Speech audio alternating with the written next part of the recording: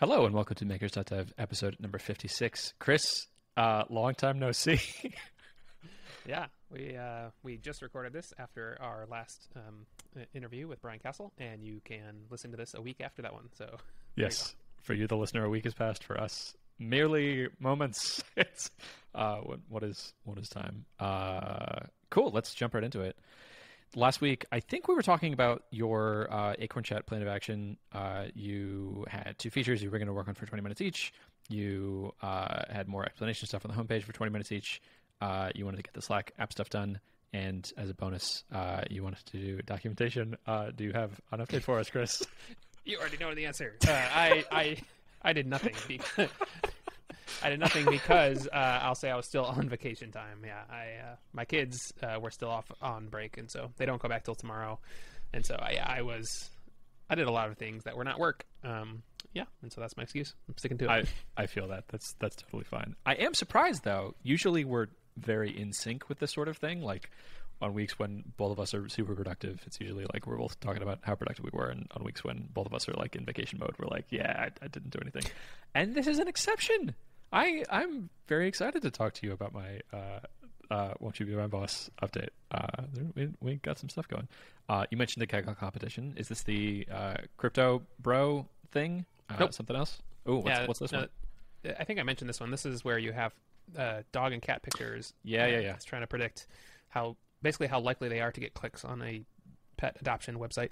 Yeah.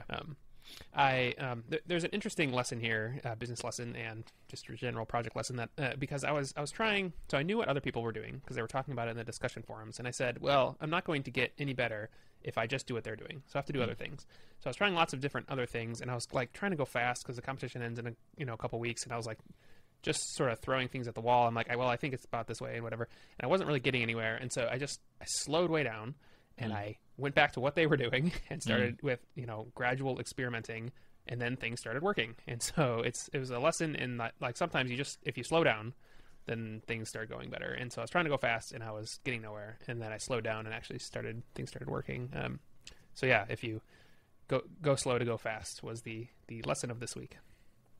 That is an adage that I heard from the climbing community, but I think it came to the climbing community from the military. Which is slow is smooth, smooth is fast. And in the context of climbing, this will be said if someone's freaking out, like, it's going to rain in an hour and you still have 3 pitches left and you're strapped to the side of this mountain. And if your gear gets wet, that's much worse. And so people start being like, all right, we got to hurry.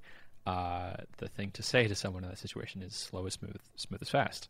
The fastest way to get to the top is to stay steadily at the pace that you're going. Because the worst thing that can happen is you're trying to rush through something and then you forget to clip a carabiner and then calamity happens and now you're much further behind than you would have been before. And I'm also reminded of something else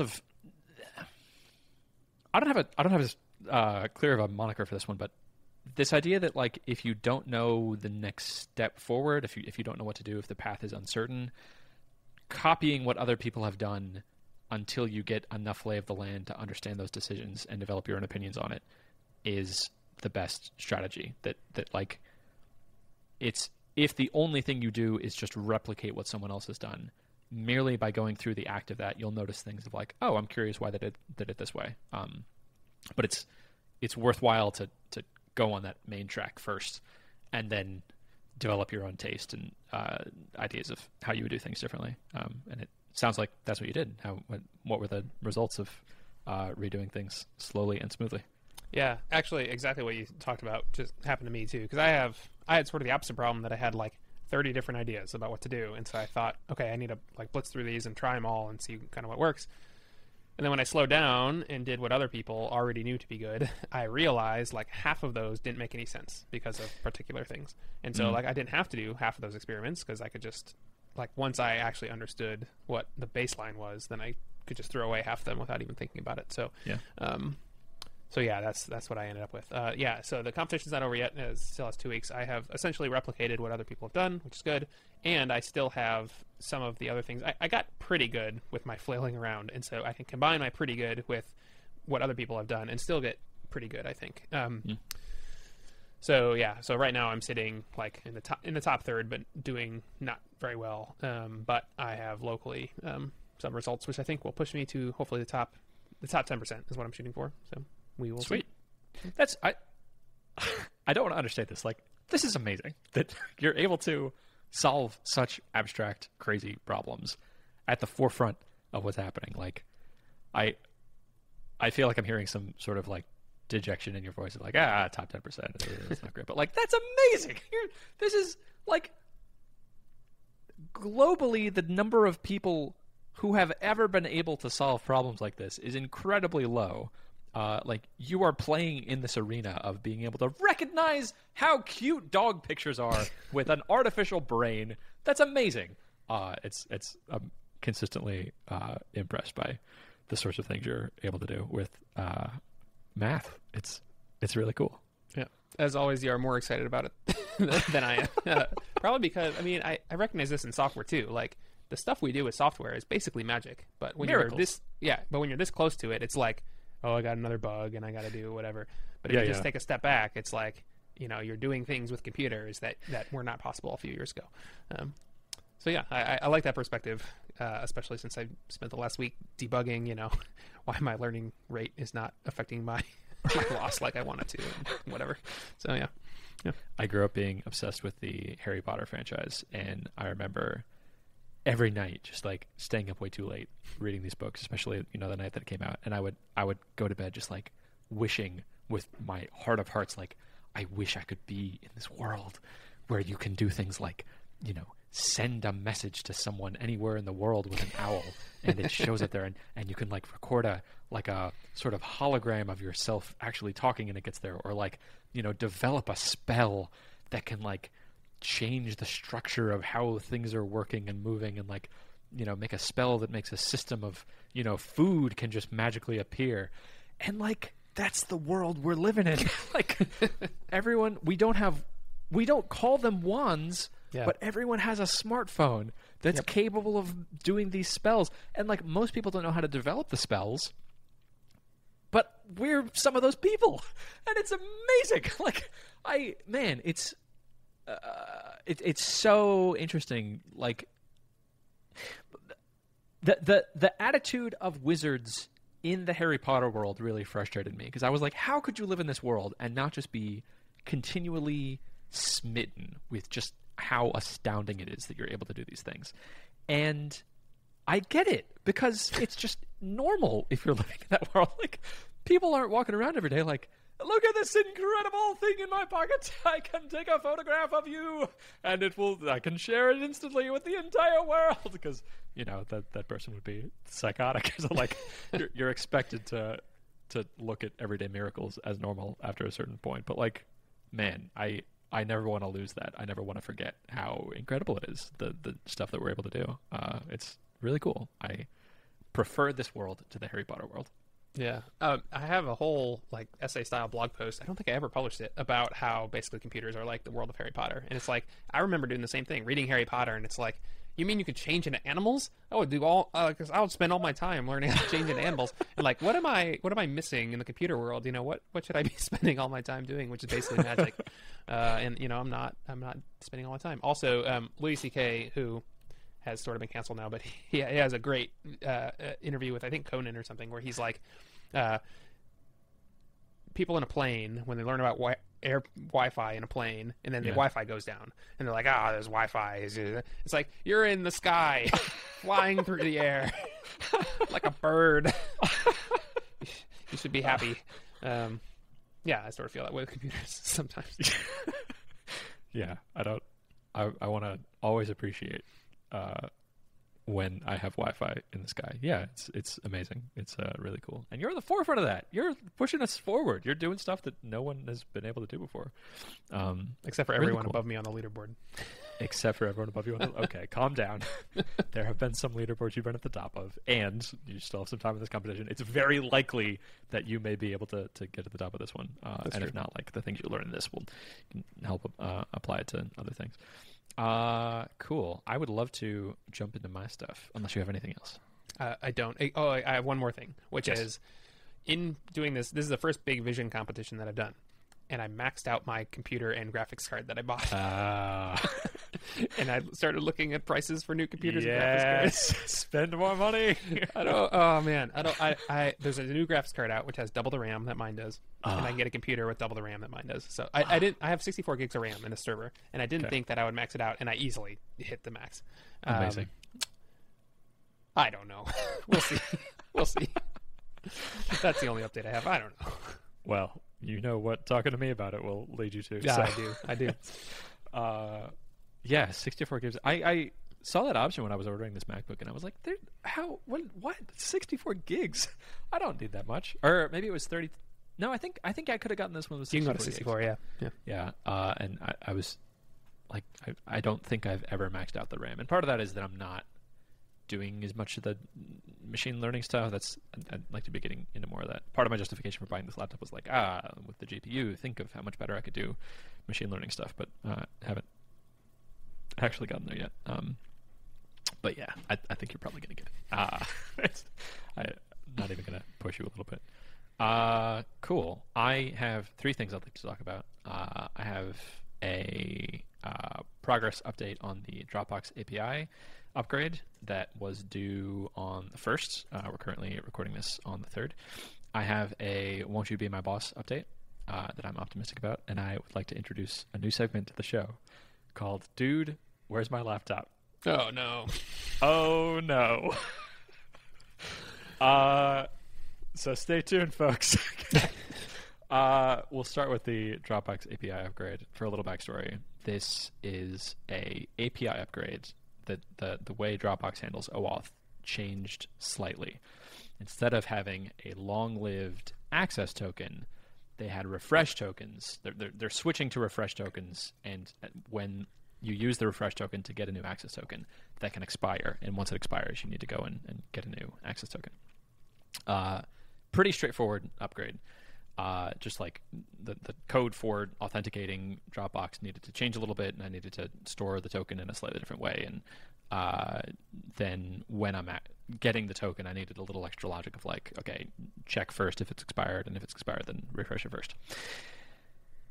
Problem is, I have a lot of ADHD tendencies, and so procrastinated this out the wazoo. It was originally due in September, and like 2 days before September, it was at the end of September that it was first due, and so I was in Europe, and I was working a little bit, and I was like 2 days before the deadline while I'm in Rome, and I was like, there's no way this is going to get done. So I messaged Dropbox and was like, hey, can I have an extension on this for another month? Please. Otherwise my app's not going to work. And they were like, oh yeah, no problem. We'll give you an extension to the end of the year. And I was like, end of the year. I can just forget about this. That's so far in the future, it doesn't exist. So of course what happened was, December 15th-ish comes around, and I'm like, didn't I have something due by the end of the year? It's this project. Let me go ahead and do that. So I'm really proud of how I structured it, and I tried a new experiment where I was live tweeting my progress after like every POM or two, and started tweeting progress bars of like the very first POM was spent in outlining the entire thing, and me just thinking meticulously, like every step I could have thought of at that moment, I wrote down in the spreadsheet verbosely of like, at this stage, check to make sure that the OAuth thing works, and that's its own separate check mark. And then after you've checked that, check the database to make sure that it got saved in the right way, and then check that the refresh part of it works. And came up with something like 20 to-do items of different things I needed to do, and then started working on them. And the very first one was really hard. The very first one was just like get your app running again, which I hadn't done on this laptop. And the last time I did it, period, was like 6 months ago. So that was kind of hard, and I had to like reinstall Postgres and Redis and everything else. But then a whole bunch of the other ones fell really easily, and I was like, ooh, I'm already at 40% just after 2 POMs. This is going to be a piece of cake, and I'm already 10 days ahead of schedule. And then it started getting tricky, because the core problem of like swap out the authentication tokens was pretty straightforward, and that problem I was able to foresee the complexity in that really easily. However, actually pushing that to the servers turned into this can of worms of like, I was trying to push to servers that I hadn't pushed to in, no joke, a year. That they had just been stable, running the same version of the app and running the same version of Doku and Ubuntu, just sort of puttering along. And I'm really glad that I went through the crisis a couple weeks ago of one of the servers shutting down, because that had me like retouch all of the different parts of my app and remember what the architecture is. So I was able to explode this, what was before this one line thing of, deploy your app, that ballooned into like, twice the number of checklists that the entire project was. And turned into now, I went through and reinstalled Doku and refreshed some things, and now I'm at a point where all of my servers are running Ubuntu 18. All of them are running the most recent version of Doku. All of them have the most recent version of the app, and for me to deploy is now just a single checkbox. So that's going to make future development much easier. But it was really interesting to see that like the graph of the progress bar over time was like it starts at 0, and then it drastically shot up to like 60%, and then it dropped down to like 45% again, and then it was straight back up. And this is an important lesson that I'd like to remember for the future, that like there's no way for me to know what those unknown things are. Yes, in this instance it was deploying was a tricky step, but that wasn't something that I thought to plan for, and I think is a part of every project. So interesting lessons learned. Yep. Yeah, I saw that on Twitter, and you were doing it in a thread, so I was like, wait, did I miss are these out of order or what? And I was like, oh no, this is classic software, which is as you go further, your progress drops lower. So just we're relearning all sorts of lessons this week. But that's great. That's great. So you got it all done, right? So it's all launched and everything? Yeah. Awesome. Yeah, it feels really good. Yep. Now that you've done this, now that you can deploy with a thing with one command, is there still an advantage to going serverless? Are you still excited for that? Or are you going to coast on this for a while? For sure. And my core motivation for that is this is a really rusty code base. Like if I was going to put in a new feature, like it would be hard. Okay. And I have not been working in the land of Rails for a while, so things that I'm thinking like, React and Firebase, this is trivially easy. Like I'd have to relearn, okay, how does Action Cable work? And additionally, now that I fixed the Cloudflare monitoring and splitting between different servers and things, I'm getting notifications that this app is crashing just all the time. And that's a DevOps problem that I have zero interest in solving, that I don't think it makes sense for me to spend my time solving. The easy thing to do would be, just deploy it on Heroku. I think that's what I would do if I was going to stick with the Rails code base. But my advantage right now is I'm really well-versed in this serverless Firebase architecture. I think that's a really good way to scale this thing. And everything that I've thrown at Firebase so far, I have this feeling that it's rock solid, that like if it goes down, there's nothing I can do, and I'm okay with that because it doesn't go down very often. Right. And like if I just architect it in the right way, I've removed the need to think about DevOps. So that just a whole category of problems is going to go away that I feel like is a category of problems that's been holding me back from marketing. Like we've talked about this before, but in the back of my head, anytime I do something with marketing, your server has crashed notifications go through my head of like, ooh, that's a problem that I still haven't solved. That like more people using this app would make that problem worse.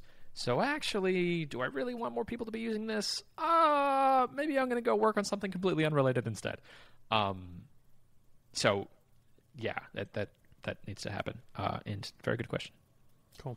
I think that brings us to Won't You Be My Boss, which is all about increasing the MRR, increasing the number of people on FileInbox. So yes, what did you get up to with that this week? Yes. Won't you be my boss? You gave me you assigned me 4 palms of work. Those 4 palms were contact your virtual assistant and push it forward. The second one was identify which customers pay you the most for the least amount of effort. The third was make a list of the places where those people hang out. And the fourth was experiment with ads and purchase at least one. So let's go through those one by one. First, contact virtual assistant and push it forward. That took about 15 seconds, and I'm embarrassed that it took so little. But I sent an email and was like, hey, sorry, I dropped the ball on this. Could we start as soon as possible? I got a response to that email this morning and spent another 20 seconds responding to that. So theoretically, the new start date is I think the 10th, like next week. And in the new form that I filled out, I was much clearer of like, okay, these are the jobs that I need you for, and I'm like, you're going to need to do customer support. That's going to be the full-time thing for a while, and then maybe some like customer outreach stuff. And I had a third one that I've forgotten now, but like the customer support is the main thing that I need them for. Having talked with Brian also, like, that's a very clear place where I can be spending money to make this business better. Like that's another category of thing that's holding me back. Of I kind of don't want this business to get bigger because that would mean more customer support emails, and I really don't like those. So if I just am throwing money at the problem instead, it would feel much better growing the business. So that was POM number 1. Didn't take me a full POM and push it forward, and that's now happening. That was, by the way, exactly the intended effect. That was good. I thought it would take about a minute. Sounded about right. Yeah. Yeah, and makes sense from your perspective too. Like, if that is a meaningful place to push it forward. So good job. That was a good assignment to do. Second, identify which customers pay me the most for the least amount of effort. I had tried to do this in bits and pieces several times, so it was really easy to do this picking up the work that I'd already done. Like, I had this spreadsheet of all of my customers with their website that I had hired my sister to go through and like assign an industry to each one. So I actually had a lot of fun with this. I spent way more than a POM on it because I was doing like data analysis and stuff that I did not need to do of figuring out information that I already knew. But then I got a little bit of surprising information too. So my customer base is still very fragmented, and there's some big segments of things that don't quite fit together. Like there's kind of just like generally people involved in finance, and some of those are much more specific, of like wealth management companies. That's something I could target, or like mortgage lenders. That's a thing I could target, or like accountants. That's a thing I could target. But I had 2 rise to the top, and then I picked the one that made the more sense. The 2 that rose to the top were small legal offices, because it feels like it'd be really easy to find them, and they're really good customers, and they have really small files, and sign printers, who we've talked about on the show before. And of those 2, I chose sign printers because there's less minutia in, like, they're not as worried about security, and they're not as worried about, like, do I have this specific certification or something for the files. And places like ShareFile, I think, are doing a good job of targeting those things, and like they have all the certifications and for more that professional financial sector, which is not to say I don't want to also target them. Part of this, the reason I spent so much time on it, is like, if I had assigned myself this task, this is where I would have fell in the hole and just lost everything, because man, so many like part of this is I have to look at my customer database and be like, okay, who's paid me the most? And, I see someone at the top who's paid me like, $4,000. And I look at it, and it's a customer who's churned. And now I feel this guilt of like, oh my God, maybe if I had replied to their emails, they wouldn't have churned. And MRR would have been so much higher. But thinking of framing this as like, okay, this is a thing I'm doing, playing this game with Chris, it was much easier to push forward and be like, okay, what's the core thing I'm trying to accomplish here? I just am trying to identify a segment. That's all I'm trying to do. Okay, that helped me get ahead of it. So result of POM number 2 was sign printers. And the next POM was make a list of places where they hung out. I also cheated on this because I had done this before with sign printers. So I looked up my old document and had a list right there of all the places they hang out. And I was like, all right, cool. We can kind of like mix this POM with the next POM of finding an ad. So I went to this forum that's like, it's like signprinters.net or something, really clunky, old, but like still active. People are still on this using stuff. And they have a button that says advertisements that has this little drop down, and you can buy an ad on their site. So in this 25-minute POM, I was like, okay, let me see if I can buy an ad. And it's like old school banner ad. They tell you the dimensions of the ad, and it's just a single image. And I was like, this is perfect. And it's $100 for a month. Amazing. And I tried to click the buy button, and it didn't work. And I was like, oh, that's the problem. Okay, well, I only have 17 minutes left. Let me try to get something done. So I hit the contact form on the website, and I was like, hey, I'm trying to buy an ad, and it's not working. And I was like, okay, well, I'm probably not going to get a response to that for another week. So in the meantime, let me turn off my ad blocker and see if I can figure out anything else about this page. Like, I wasn't seeing the banner ads on that site by being on it. And when I turned it off, I noticed that they had banner ads, but they were from Google. And I was like, oh, this is interesting. Maybe the reason this isn't working is that they switched the systems to just use Google ads, but they like haven't updated this page. So, okay, for me to check off this box of like, I bought an ad specifically for this niche, maybe the only thing I need to do is like have a new kind of Google ad specifically targeted towards the sign printers. So I went on Google AdWords, and there's like 12 minutes left, and I'm like, oh, down to the wire. I really want to finish this. And I was able to purchase a banner ad that I think will show up on that site. I don't think I did that well because at no point in that process did I specify it's for sign printers, and the language on the ad is sort of generic. I'm not sure how that works. And cherry on top, at the very end of the palm, I checked my email and had a response from the admin of the signprinters.net site, and he was like, which one would you like? I'll send you an invoice, and just email me the graphic. Awesome. So yes, that's an easy win for next time. That went really well, and I'm really happy. And I haven't looked up MRR. I don't know if it went up or down, but it's the first time we're doing this. I did this, an hour ago. So yeah. I would love your feedback, and I would love future assignments for ways to grow my MRR. That is great. It went exactly like I had hoped and thought it would, which is it took you less time than I thought. Than you thought. These are things you wanted to do anyway, but one of the things I heard you say was like you did it because you wanted to beat the time, and it wasn't great, but you just did it, and that's exactly what you have to do sometimes. Like you just do it, right? Yeah. Which I didn't do, so I'm talking to myself too. But yeah, so I think that went great, and yeah, I mean I wouldn't expect MRR to go up right away, but this is a kind of long game, so yeah. Cool. Thank you for the feedback. Yes, I agree. It felt really good that like I had this other thing to focus on. It's in moments when I could feel myself sliding down this hole of like, you're a piece of garbage. You should have been doing this months ago. I was able to reframe and focus on like, okay, no, we're just playing this game of I just have to get this thing done and push forward. Cool. I would love 4 more assignments for things to do this next week. That's great because I already have them in my head. Yes. What you got? All right. The first one is sort of a longer term play, and that is I would like you to write one article for your site. It could be short, all about how sign printers can use your file. Whatever problems you noticed by going to the sign printer forum. Pick one of them and say, this is how my software solves that problem, basically. And this is kind of the critical part, figure out, like you may have to do some research, but figure out how Google wants to index that. So I think it involves like maybe a sitemap, or you have to put this as a link in a footer. Like it doesn't have to be a prominent page on your website, but Google has to know how to get to it. So that's POM 1. And I expect, almost 0 results from that. But if you do it, then, maybe have benefits in 6 months. Cool.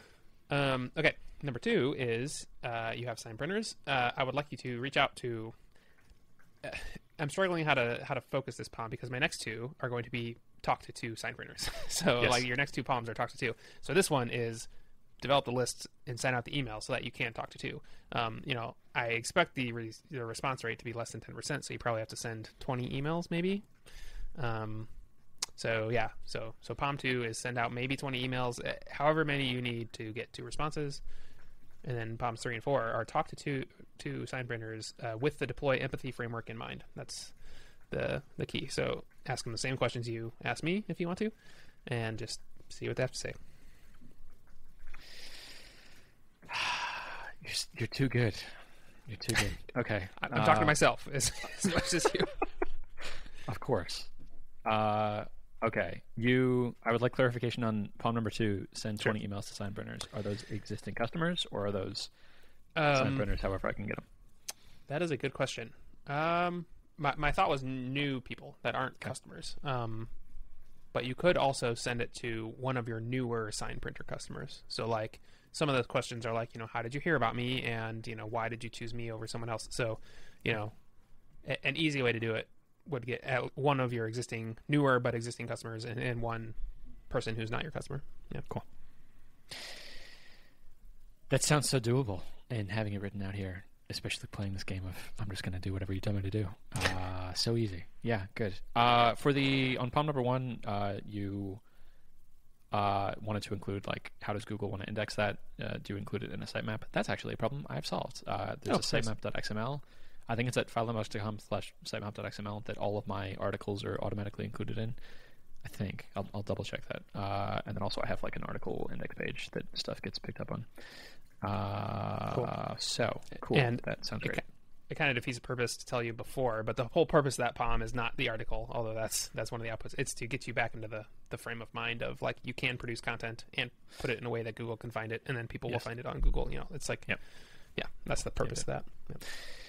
Yeah, that's good. And then that can be the article that I link to for my $100 ad. Sure. That I do on the sign printers. I'm gonna add that as a bonus tag for myself. Link to that page for banner ad. Cool. That sounds great. I have no further questions. I'm excited. Good tie-in with the deploy empathy framework. That's what we just talked about. So that was on my mind. Very excited for that.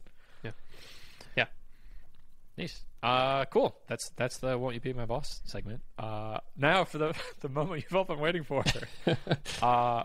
Dude, where's my laptop?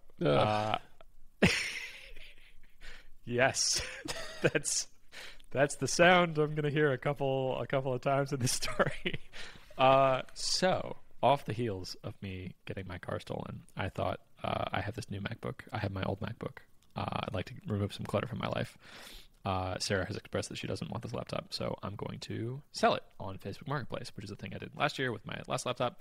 Went great, got a bunch of cash, did a handoff like in a gas station and felt super comfy, and then had like whatever $1,200 that I could use for buying things in cash for the next 2 years. So I cleaned up the laptop, I posted it on Facebook Marketplace, did all the software reset and stuff, and thought, okay, this is probably going to be a pretty long process. And I wasn't sure how much to sell it for, so I said, I'll just do like 20% off of what I bought it for, which ended up being a lot more than I thought. It was $1,704.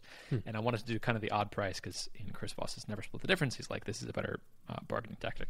And I was surprised the very next day to have someone reach out to me and be like, hey, is your laptop still for sale? And I said, yes, it is. When can you pick it up? And he said, well, I'm in Dallas. Could we do the handoff there? And I was like, actually, yes, that's fine with me. My girlfriend lives in around Dallas. So yeah, we could do that.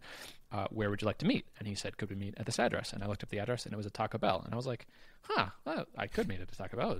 I'd rather meet at a gas station because like I've done that before. I'm familiar with it. So I said, could we meet at the 7-Eleven right down the road? And he said, sure. And I was like, great. This sounds great. How would you like to pay? I prefer cash because I know there are like PayPal scams and stuff, and I'm not quite sure how those work. But I would also accept crypto, and if you wanted to do Venmo, I feel pretty comfortable with Venmo. And he said, I'd like to pay in cash. And I said, great. This is working out well. This is fantastic. And you're not negotiating a price. Like, fantastic. When would you like to meet? And he's like, up at this day. And I'm like, yes, perfect. So the day comes around, and it's like an hour before we're supposed to meet. And I say, hey, are we still good for the time? I need to know like a half an hour before so I can go out. And he said, I'm having some car trouble, so it's going to be a little bit of time. So I'm like, okay. Mm-hmm. Car trouble is a thing that people who don't have all their stuff together have. People maybe who don't have $1,700 in cash would have. But flipping laptops is a thing, so maybe that's something he's doing. That's fine. So I'm like, okay, no worries. Like, we can reschedule. So we end up bumping it out a little bit, and but still land on the time that we're both going to be there. So I get there and I'm waiting for a few minutes, and he says, hey, my wife and kids are in the bathroom at the Taco Bell. Could we actually change locations to here? And I was like, you wanted to meet at the Taco Bell originally? No. I'm going to wait here. So I sent a message back that said, no worries. I have time. However much time your wife and kids need to pee, I can wait here. So a couple minutes later, I see someone waving at my door, and I'm like, clearly this must be the person. So I rolled down my window and I said, "Hi, are you Marquise?" And he said, "It's Marcus, actually. It was spelled Marquis." And I was like, "Great. Here's the laptop," and I take it out of the box and I open it, and he's like, "Does it have a password?" And I said, "No, I factory reset it like we talked about, so there's no password." And he's like, "Great." And so I put it back in the box, and he hands me the envelope and like has his other hand open to get the laptop, and I was like, "Oh, okay, this is where I need to be kind of a stickler." And I said, "Could you count it?" And he was like, "Oh, yeah." And he takes the money out, and it's a wad of $100 bills, and I'm like, "All right, cool." And he starts counting it. And he's like, "I have 16. How much was it?" And I said, "That's 1704. And like, okay, I'm going to hold this hard line because he's not going to play this game with me. So he's like, "Oh, okay." So he picks up his phone, and he says to the person on the phone, "Hey, do you have another dollar?" And I'm like, whoa, this baller, like, he did not misunderstand me that like it was one more dollar. He's calling $100 bill a dollar? That's cool. Okay. And so he says like, "Okay, hold on, I need to go. Can you wait here?" And I'm like, "Yeah, of course." So he goes, and I'm trying to figure out on the Tesla, like, I'd like to be paranoid and, have the camera on this. And I'm parked right in front of two cameras pointed at me from the 7-Eleven, so I'm feeling pretty comfy there. But I was like, this would be kind of cool if something happens, like I've got the Tesla cameras engaged. And that's kind of complicated because the car needs to be in drive. So I put the car in drive, hoping that it would record, but I wasn't quite sure it was recording. So he comes back, and he's got the envelope, and I'm like, okay, clearly he just went and got another dollar. Otherwise he wouldn't be doing this. So like, I don't need him to count it again, but I'm going to count it when we do it. So he hands me the cash, and he's got his other hand out for the laptop. And I think, okay, this feels safe, and we trade one for one, and then I'm going to count it, and we'll be good. So as I'm doing that exchange, I say, "Can you wait here a second so I can count it?" And I look down, and I open up the envelope, and I take one of the bills out, and it is obviously fake. It is printed on printer paper. And it takes me a second to register, just like, this feels weird. Like, this is not how money feels.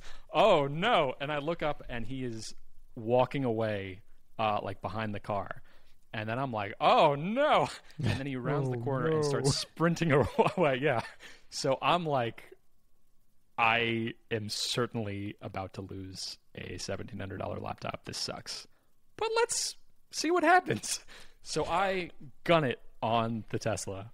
Thank you, Elon Musk, for the 4.3 second 0 to 60 acceleration. And I whip around this corner, and I catch up to him, and I lay on the horn. And he starts running faster, and he's running through bushes, and like a bunch of people are looking at us. And then we get to this intersection, and I'm right behind him, just laying on the horn. And then he cuts across a bunch of traffic, and I'm like, shoot, I can't follow him there. Like, he's going towards a target. So I'm thinking like, okay, to get there, I'm on the right side of this intersection, so I'm going to need to turn right and then make a U-turn and then go back in. And like, I'm not going to, he's going to be hiding in the target or something. Like, this is gone. Who do I see when turning right but a character that will become increasingly important in this story, Officer Matthew McLean, driving in his cruiser, coming back the other way, not, 20 seconds after this crime had taken place. So I roll down my window, and I'm waving at him, and I'm like, "Hey, that guy in the white sweater just tried to buy my laptop in fake money." And Officer McLean, this legend is like, "Hold on." So he like zooms ahead, and it's a red light, and I'm like, "Oh, geez, okay." And but I like make a U-turn, so I'm now like right behind Officer McLean. And I'm like, what do I do now? I'm just like feeling jittery, like my hands are shaking. I take a picture of the police car in front of me, and I send it in the group message that we had been communicating. Me and Marcus had been talking on Facebook Marketplace, and I'm like, maybe this will scare him, and like maybe he'll be surprised that I was able to get an officer this quickly. So we cross the intersection, we get to the Target parking lot, and Officer McLean is like making really slow laps of the parking lot, and I'm like, did he not understand what I said? Like, did I miscommunicate the information, or like, should I call 911? Like, is he trying to lose me? Is he just like bothered by this? So he makes a lap and makes another lap and makes another lap, and I'm like, okay, this is gonna be just like my car. It's gonna be gone in maybe they'll be able to find it by the serial number or something, but maybe it'll be sold for pieces, and this kind of sucks. And we get to the end of a row, and he turns left, and a car cuts right in front of me. So I'm like, okay, Officer McLean is like still going. So I'm like, does he even care that I'm following him? Like, I'm not even sure what I'm supposed to be doing. Is he trying to lose me?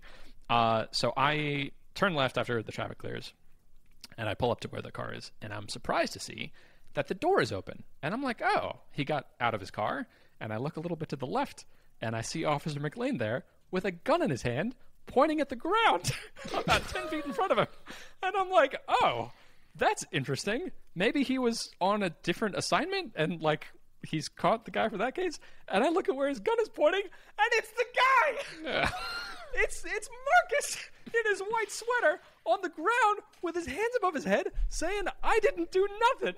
And there's another woman in the parking lot who's filming this, and he's like, he said he didn't do nothing. What, police saw us on black people. What's going on? And so I yell across to Officer McLean, like, that's the guy. Like, you got him. That's him. So like a minute later, there's like 4 additional cop cars. Something interesting was, while Officer Matthew McLean, my hero, was pointing his gun at Marcus on the ground, he said, they said you had a gun, which I thought was very interesting, because, like, that's a good line to like get out of someone if they do have a gun. I didn't say anything about a gun, but I thought that was a clever thing. So I pull around and at Officer McLean's direction, and he gets a little bit more of my information. He's like, you said he tried to pay you with fake bills? And I was, yeah, here it is. I hand him the envelope, and he pulls one out, and he's like, oh, yeah. So at first, I'm hearing Marcus like, I didn't do anything. I don't know nothing. And, with 4 police officers around you and your hands behind your back in handcuffs, like, he cracked real quick. And then that turned into, like, he knew where the laptop was, but he wasn't going to tell him. And then he told them where it was, and they sent someone out to go check it. I felt so cool. It felt like I was in a movie. Like, there were all these police. Like, one of them went into the Target to check the video cameras. Like, we're going to see if he got it, ditched it somewhere in the Target. And another one was like, where were you? The 7-Eleven? Let me go over there and see if there's anything over there. And what path did he take? It was so cool. And then they go to the place where he said it was, and they check, and they're like, we think he's playing games with us, and it's not there. And he keeps asking us about, if he tells us where it is, if that like incriminates him, and if he's going to get charges. So we would like to know from you, do you care more about getting your laptop back? And you'd like to cut a deal with him of, like, that if he tells you where the laptop is, you're not going to press charges, or would you like to press charges?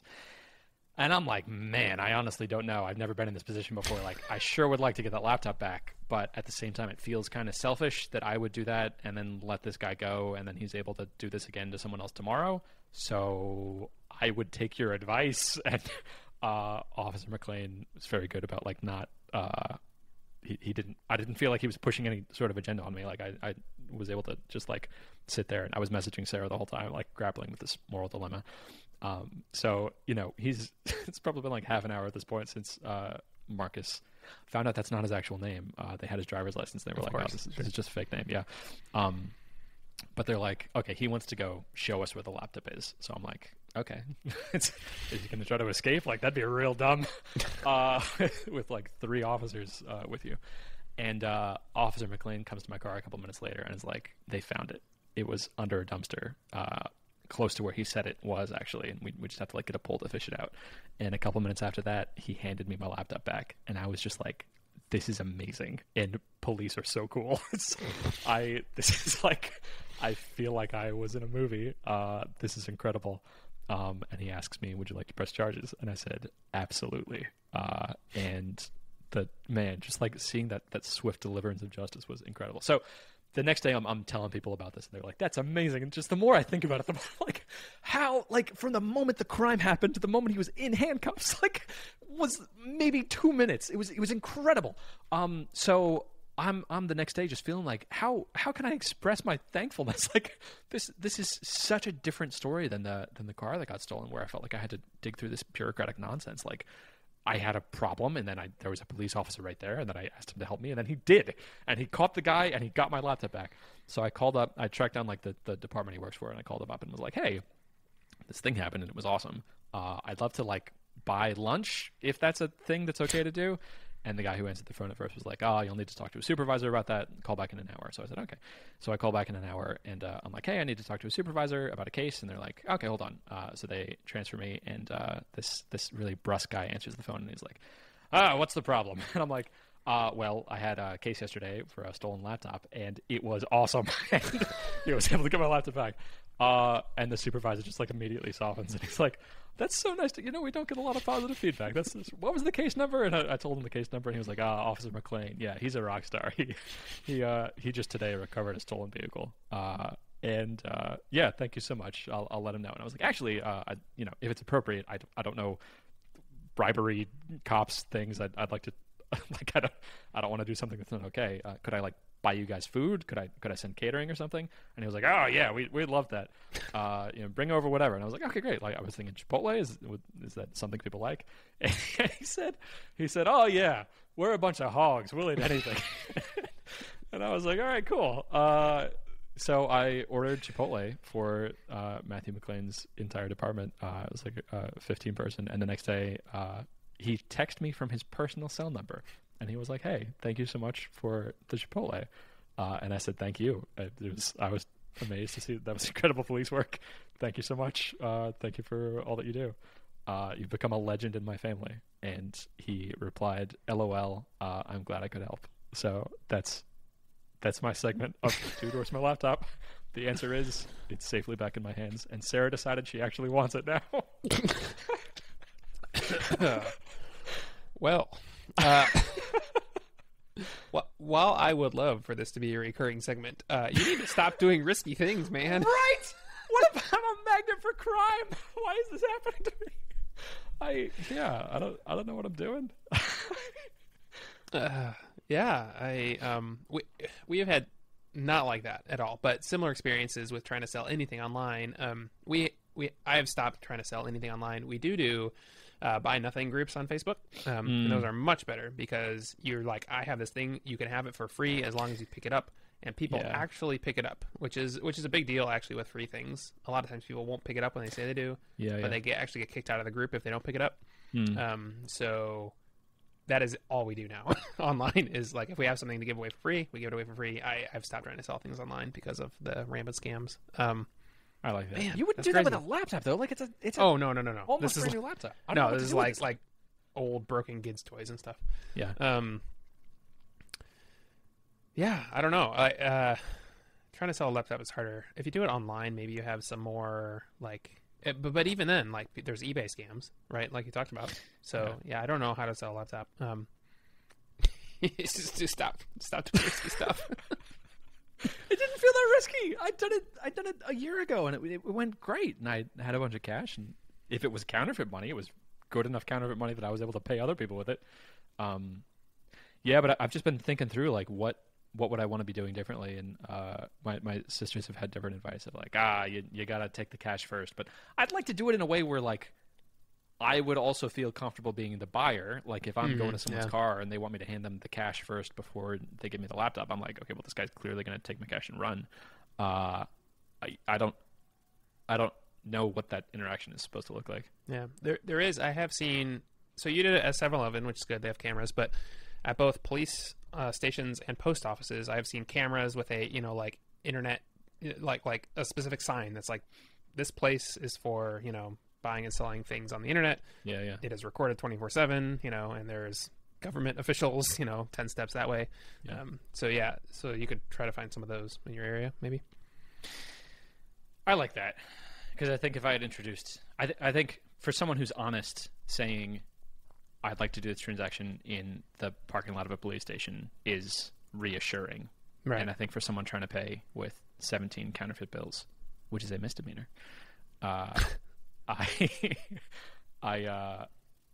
they would get scared off. So I think that's exactly what I would want to do. Yeah. Okay. I'll try that next time. Also, I would expect someone to haggle on $1,700, and so the fact that he didn't haggle at all was probably tip off. Yeah. Which I was thinking was like, ooh, lucky day for me. Yeah. That's interesting. Yeah, haggling is like a green flag and not inconvenient. Yeah, I'd like to get good at this because, like, one of the reasons I felt really comfortable buying this new laptop is having just had the experience of selling my old laptop and having it go so smoothly. If I can figure this problem out, I'd like to know that I have an easy way to get rid of old and still very valuable electronics so I can stay on the cutting edge of things. Like, you know, when the Cybertruck comes out, I'd like to feel comfortable selling that in a private transaction in a way that both of us feel comfortable, and not that someone's trying to hand me a briefcase full of fake money. Like, yeah. The other thing people do frequently for Facebook things is, like, he may have shown. What I thought you were going to say is he would have shown up with like $900, and he was like, "I got $900. Take it or leave it." Yeah, because you drove all the way out there, and you know, whatever. People do that all the time, and so even if you get good at it, probably half your conversations are going to go about that way. Like, they'll show up with about half the money and be like, "I got it. Take it or leave it." Gross. Yeah, I've done that trick with other people. Gross. I know. I bought a moped, and it wasn't half the money. It was like, I asked if he would take $200 off, and he was like, "Fine." Yeah, that makes sense. And, like, realistically, if he had tried to haggle for $100 off, I don't know. With him in particular, I was feeling like, because he didn't try to haggle online, I'm gonna hold this price pretty firm. But, like, yeah, I don't need to accept $1,700 for it. I'd be happy with, like, you know, $1,200. Which is why the trick works. Yeah. All right. That's my story. Hopefully, I will not have another update for you on how someone has committed a crime against me. Palm number 5 is, before you sell anything, talk to me first. You sound like my girlfriend. Chris, that's all I got. That's all I got, too. Then I'll see you next week. Goodbye. Bye.